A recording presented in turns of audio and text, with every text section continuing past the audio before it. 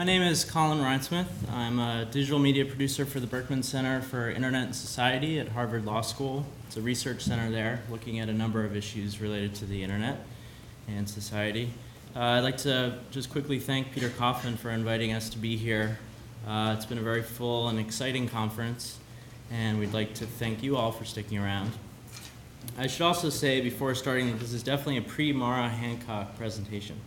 You'll probably find out why once we show you what we have today, but we definitely look forward to speaking with her after our presentation if possible. So I'd like to first begin briefly with a short story that explains how we got here, and then Dean will show you a brief presentation of what we have. As a digital media producer for the Berkman Center, I've been publishing audio and video podcasts at the Berkman Center for the past year and a half on a blog called Media Berkman. And during this time, I've been publishing with a system that's really been cobbled together from a variety of different platforms. It's not ideal, and the process has been both cumbersome and time-consuming. I met Dean, who works for the Participatory Culture Foundation, which you'll hear more about later, when he worked on a video project for the Berkman Center. At this time, we realized that we needed a better solution for the work that we were both doing. So about 6 months ago, we sat down to talk about the possibilities for rebuilding the existing Berkman Center Media Library. We knew we wanted a system that would allow students, faculty, and staff to easily upload and share media, including audio, video, and text, like many of the other projects we've seen during this conference. This new media library had to be easy to install, manage, publish with, and browse. We also needed something that wouldn't leave the Berkman Center with a standalone silo of content, which we've also heard about from many others during the past 2 days. So we did a comprehensive survey of existing solutions and found nothing that specifically met the Berkman Center's needs. And we still haven't found anything particular yet, but of course we've learned a lot from this conference and many of the presentations here. We realized that we were in a unique position to build a piece of software that could fill both the needs of the Berkman Center as well as many similar institutions. And we also discovered that there were very few established best practices in the space for metadata and centralized searching, among many other things. So it was at that point when we knew the scope of this project was much larger than where it had began.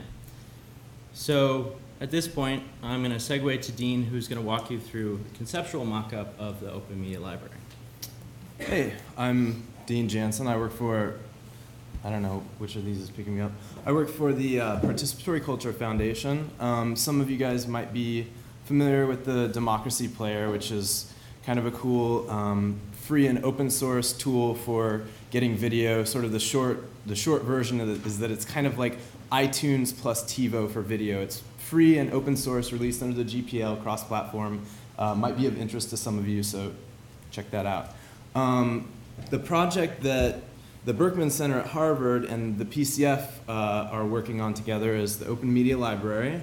And this is sort of a mock-up that we put together of the front end of the project. And so I'll just do a walkthrough of some of the features. I'll go fairly quickly because I imagine that people are a little more interested in some of the technical stuff that might be going on behind the front side. So just some of the bells and whistles, the ability to easily publish media, retaining the original format, and also like transcoding to something like Flash, having automatic playback in sort of like the lightbox style that pops up right over the screen, doing some Ajax tricks with that, so that any video or audio on the site can be instantly previewed and played back.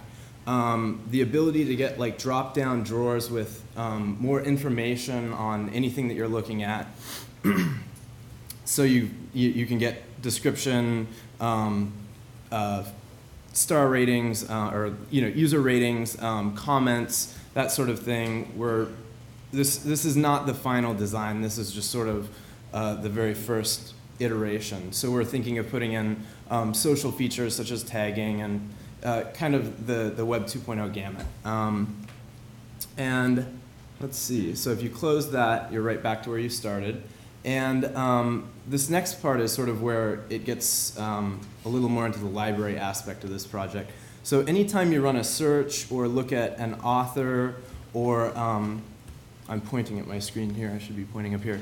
Anytime you're doing a search or looking at an individual author or a project, then you're going to get a page that looks something like this, that has all of the media listed by type, and this is just how we would choose to display it, but this system would be obviously open source and something that someone else could customize, with like Ajax drop down so that you could reveal all of the videos in the project, et cetera, et cetera.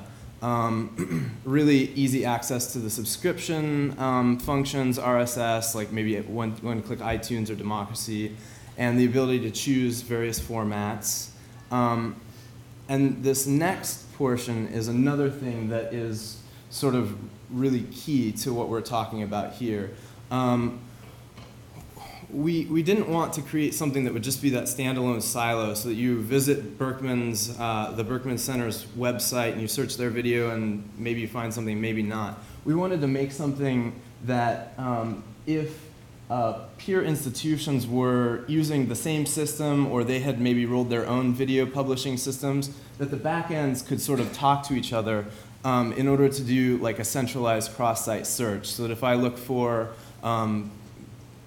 information on internet firewalls at the Berkman Center, then I see a little link that says, we've got these videos, but you might check out these extended results too. And we've been looking for sort of a, I don't know, best practice or a solution for this, and haven't really found anything that seems suitable. So we feel like this could be sort of a project that blazes a new trail in this area. And so that's the end of the front side of the presentation. We just end with why we think it's necessary, and we've definitely had a whole lot of interest in this, talking with people from public broadcasting, educators, a lot of different educators, individuals, a lot of interest. So we feel like the dominoes are all lined up, and we're just looking for that that little push to get started on this thing. And so I welcome any questions or. Who's funding that project?